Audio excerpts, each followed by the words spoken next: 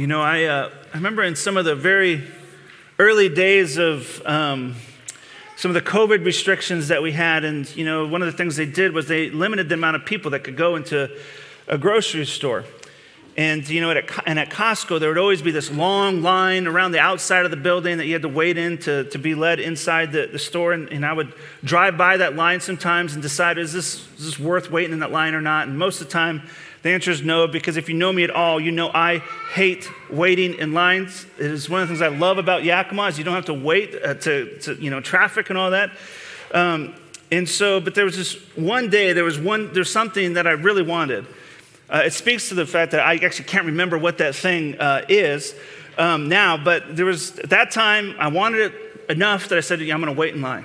And so I waited in that line, and 30 minutes go by, I'm still waiting, and although there was a couple times I thought, man, I could probably go somewhere else and get this, or Amazon, they'll give it to me in 2 days, I still waited because, at the end of the day, there's this truth that we're willing to wait for something if we believe our waiting is worth it, that the thing we're waiting for is worth it. And even with those things, though, waiting is never easy. From the small things of waiting in lines at Costco or waiting in the DMV where it seems to have incentive to move slowly, to waiting on big things, waiting to hear test results from a biopsied tumor, to waiting for God to answer long-spoken prayers, waiting for God to remove chronic pain. Waiting is hard. It's hard because it means that our hope is still a future hope. The thing they're waiting for hasn't actually happened yet. It's unrealized hope, and so waiting is always hard. And in the story of Noah and the ark, you read it, and you think, you get on this boat and you get saved and life is good. For the Christian in the room, you believe in Jesus. You get on the boat, so to speak, the ark that is Christ, and you think things are going to be good. Things are going to be easier for you. You think the waiting is over. But then no one actually read the fine print.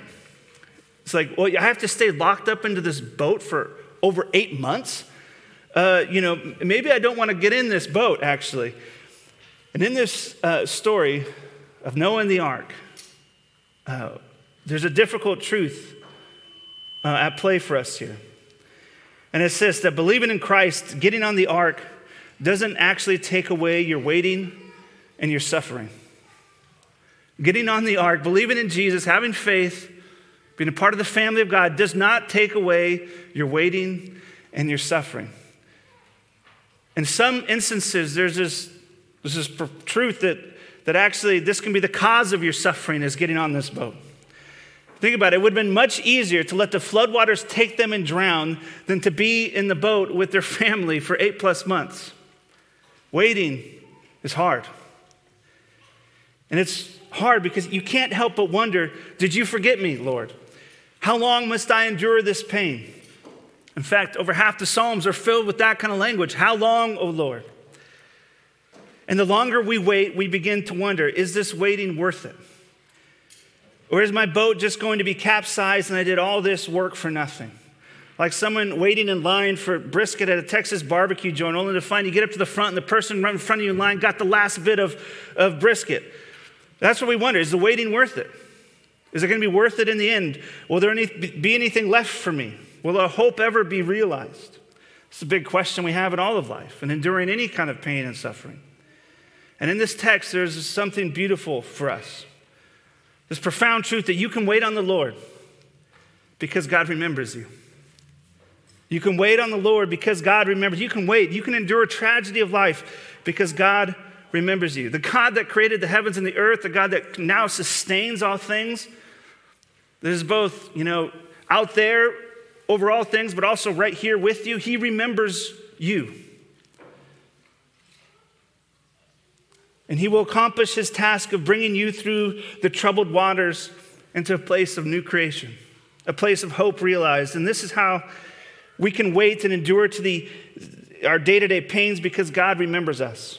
And he remembers you, and he was bringing you through this life into this world, into a world that is to come, into everlasting new creation. That is what he promises to bring you to.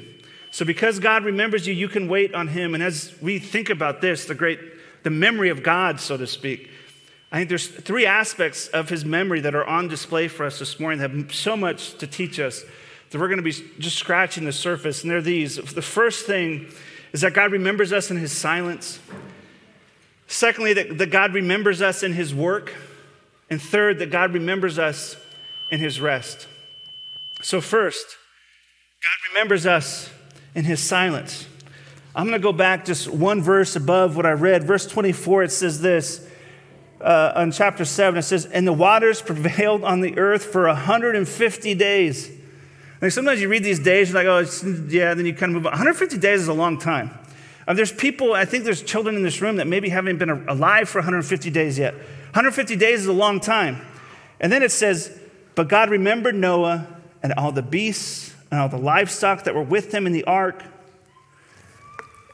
God remembered Noah and all the living creatures. None of them are left out. It's kind of this beautiful truth. God remembers all of his creation, all the little critters, all nestled on the ark, which is amazing. But at this point, just remember, God actually hadn't spoken to Noah since he told him to build the ark and that all this stuff would happen. They've been on the ark for 150 days thus far. And even then, in verse 1, when we hear that he is remembered, it doesn't tell us that Noah knows that. God is silent in his memory. Noah didn't have the benefit of reading this text. He didn't read this and go to his family and say, it's all right, guys, I know this is hard, but God remembered us so we can endure, be cool. Not once did God speak to them like a coach does and to encourage them, say, hey, you guys, you got this, just keep on going, just a few months longer, almost there, you can do it.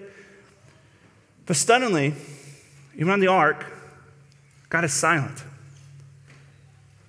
This required a great faith that for Noah and his family, that they were not forgotten. In the midst of what was likely probably over 8 months of being tossed around in the waters, cooped up with their family, with in-laws, animals, that was a joke, animal waste. Probably not a lot of fresh air in that boat, right? Imagine that. And what this tells us is that God's silence does not mean that you are ignored. The silence of God in your life does not mean that you are ignored. It doesn't mean that you're forgotten. It doesn't mean that you're unloved. What a profound truth for us. That God remembers us actually in his silence. And maybe even more than that, his silence in your life is actually part of the thing that tells us that he remembers you. Not something you want to hear, but it is a profound truth that he is always there remembering you, his people. And there's such an important thing for us to hear. We live in the instant culture where our technology is predicated on the idea of making life easy. Right? All our technology is meant to make life easy and instant, so you don't have to wait for anything, so you don't have any discomfort in your life. And where we can interpret discomfort often as the absence of God, here the opposite is true. It's in the silence that God is at work.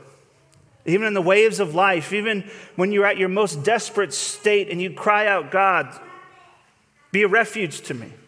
God, give me rest, which is what Noah's name means, right? His name means rest, and you cry out to God to be Noah, so to speak. It's in those moments when the silence of God is deafening. It is when the silence of God is at its loudest that his remembrance for you is at its strongest. So the question for you is, where do you experience God's silence in your life right now?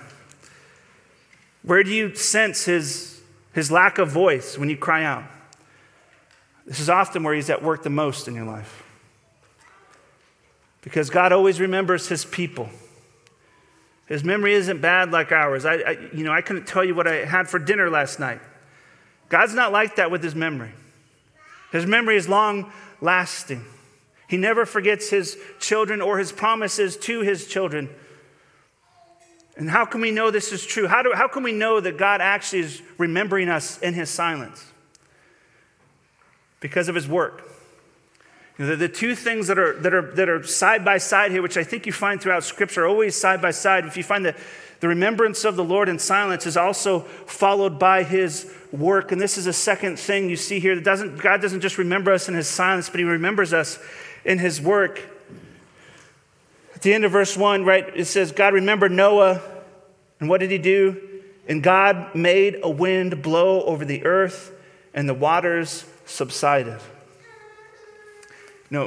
First of all, I would say that he's been at work this whole time, right? Keeping them safe throughout chapter 7 and through all of 8. And I think, sometimes we can make the mistake of only recognizing God's work in our lives when he does exactly what we want him to do, right? It's like, hey, I asked him to do this thing. He did that thing, so clearly he's at work. Or I asked him to do this thing. He didn't do that thing, so clearly he's not at work.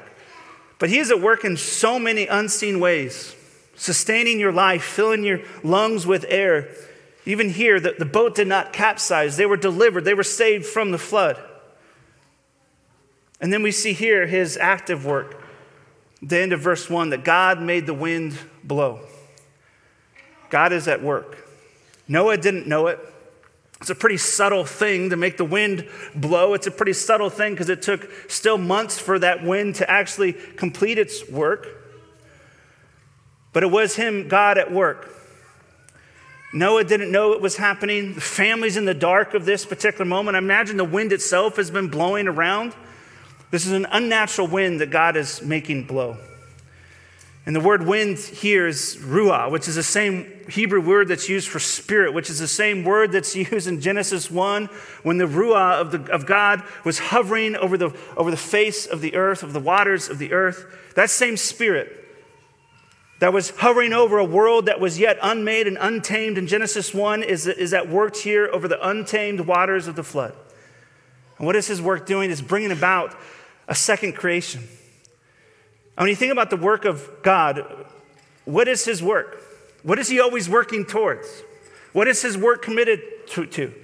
Ultimately, he is at work bringing about new creation. That is the end of his work, a recreation. This is Revelation 21 and 22 stuff happening at the very beginning of the story of Scripture. And this is how God remembers his people, by bringing about his promises of new creation, by doing his work, bringing about a new world.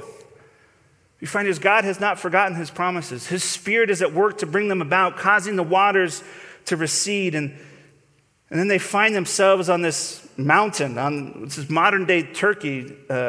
And what do we find Noah doing as they're stuck on this mountain somewhere? It says he sends out birds. It's kind of a strange thing. There's so many strange things in the Bible that we've read it so often, we just read past, like, oh yeah, send out a bird. Of course you'd send out a bird if you're stuck on a boat on a mountain. What else would you do? But it's kind of strange, right? So what's happening? Well, in ancient days, there's a common sailor practice was they would have actually homing pigeons on board, and they would release them and follow them to land, because homing pigeons have this, crazy way of finding land that no one really knows how it works. At least the book I read once, maybe they discovered how it worked in the last 10 years or so. But last time I studied this, no one had figured out how homing pigeons do it. And they just know where land is. And so an ancient practice among sailors, you need to find land, you release the homing pigeon, and you follow it, and it takes you to land. And so releasing the birds was a way to find out where's the land, what's happening out there. So clearly Noah had some inclination that he might need to do this because he had these birds and he knew how to use them. And there is a subtle truth here that walking with God in faith, right, trusting God to work, does require action on our part. It's one thing to say, yeah, I have faith. I trust you, God. I trust God to provide for me. It's another thing to trust him, to trust that he will provide for you to the point where you are generous with what you have, even if you have very little. Like faith requires action on our part. And this is an act of faith and a trust by Noah to do this. He expected this moment to happen. And it says here, right, the raven goes out and it doesn't come back because it's, ravens, they can fly for a long time. And so it's circling around, but it doesn't come back. And so he sends out a dove, which can't fly for as long. And, she returned once with nothing. And then the second time he sent the dove out and it came back with an olive leaf. And then 7 days later, he sent the dove out and it did not return at all. And there's so much happening here that we're going to barely just dive into just a little bit. But, what do you find in the baptism of Jesus? You find a dove descending. And I think that moment is actually looking back to this moment where the dove comes with an olive branch symbolizing peace. And this is what the Spirit does, right? The Spirit leads his people to safety, to peace, to the biblical word that we call shalom, the deep peace that you all long for in your life. That's what the Lord brings you to. That's what the Spirit does. And just as the Spirit of God led them to this place of new creation here in the Old Testament and with Noah and his family, so the Spirit births us again and makes us new creation people now. It's kind of beautiful truth here that God remembers you in his work to bring about new creation in your life that's brought about by the work of his Spirit. And his work is slow, painstakingly slow. It's often so subtle you don't notice it in the day-to-day moments of life. But it is there. And because even after all of this, what's required of Noah and his family? More waiting, not what you want to hear. But they were so close to getting off the boat at this moment, right? They could taste it. It's like the end of this long airplane ride, right? You land, and then you're pulling up to the gate, and they're like, hey, actually, you got to wait. The gate something's broken on the gate. You got to wait. An hour later, you're still sitting there. You're so close. You can taste the fresh air, but yet you're stuck in that can that is an airplane. They're so close. But yet Noah didn't rush it. Noah had faith. He trusted God. He waited on the Lord. He trusted that the God who called him into this boat and who led him through the flood would be the same God who is faithful to lead him off the boat to this new land, this new creation, to a place of rest that Noah's name had promised. So there's this question for us in this, is this: where is God asking you to wait in your life? Where is God asking you to hold fast, to wait? Where is that waiting hard? God has not forgotten you in your waiting. It's in your waiting that your faith is strengthened, that you learn that your muscle that trusts God is strengthened. It's in those moments of endurance, which are the hardest, that teach you to wait on the Lord. And you can wait because God remembers you.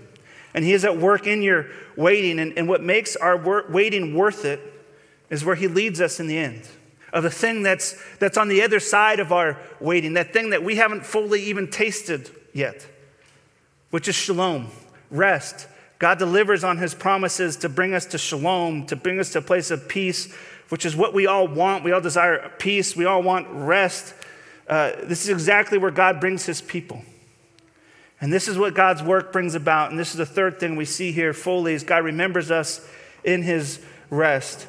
We see this begin here in verse 15. It says, then God said to Noah, so finally God breaks the silence. So go out from the ark, you and everyone with you, all the animals. He says, be fruitful and multiply on the earth. So God speaks. His work has been completed. He says, go out from the ark, be fruitful and multiply. God had brought them to a place of relief. God had knowed them. They had been saved. God had completed his promised work. They were brought into this place, which is this new creation, which in so much the language here, and we'll get into this more next week in Genesis chapter 9, echoes the words that were given to Adam and Eve. It's this new creation moment, a recreation. All right, this task is, and the task that was given to Noah and Eve is now given to Adam and Eve, not Noah and Eve. So many names in the Bible, you can't help but get them wrong sometimes. But this task is now given to Noah and his family, right? A new creation is happening. A new creation is a place, ultimately, where we find eternal rest. It's a place of peace. And this is what they've been brought to. God remembered them and fulfilled the promises to preserve them and the future promised seed that would one day usher in an eternal new creation moment. And we see this as a new creation is this moment of recreation is inaugurated at an altar in a place of worship. Verse 20, we see this. Then Noah built an altar to the Lord and took some of every clean animal and some of every clean bird and offered burnt offerings on the altar. So Noah responds to God's great work of deliverance with worship. Worship, which is an activity actually of rest. Notice Noah doesn't respond with resentment. So God, why did you take so long? Noah doesn't respond with bitterness about his silence, about his waiting. But Noah responds with a thankful heart. There's not a lot of birds in the world at this time. And yet he took those birds and he sacrificed them. He was so thankful that God saw him through. And God responds to the worship done in faith here with verse 21. He says this, "And when the Lord smelled the pleasing aroma, the Lord said in his heart, I will never again curse the ground because of man, for the intention of man's heart is evil from his youth. Neither will I ever again strike down every living creature as I have done." So you find this moment, this pleasing aroma of this sacrifice, of this worship, is so pleasing to the Lord. And then God says something that can sound like a contradiction to some things that were said earlier. He says, "I will never again curse the ground because people are evil from their youth." This is interesting, because isn't this the very reason that God brought about the flood, was because people were evil, right? Continually only, just pure evil. So what's happening here? Well, a couple things I can say. First, for one, is that the word for curse here is actually different than the word used in Genesis 3. So the curse that he's not going to do anymore is specifically talking about the curse of bringing about another flood. He said, "I'm not going to do that." He said, "I'm also not going to strike down all the creatures like I did in this moment." And then at the end of this chapter, it says, there's going to be, the seasons are going to remain on this earth, seed time, harvest, cold, heat, summer, winter, day and night shall not cease. I'm not going to interrupt that any longer. But secondly, what God is saying, though, is he's saying, listen, I'm going to withhold the fullness of my wrath despite the sinfulness of the human heart. Right? This promise was made possible through the sacrifice that Noah offered. So the question is, well, how is this possible when clearly humanity still struggles with deep sin? It sure feels like the flood didn't do anything. Right? It doesn't feel like it really worked. So what's happening here? Well, I don't know if you are like this. I'm going to assume that you are for a moment, unless you have zero sense of smell. But for me, smells trigger memories. Sometimes I can even look at a picture and I can remember the smell of that particular place. But, one for me is, one of the top aromas for me is the smell of almond roca cooking on the stovetop.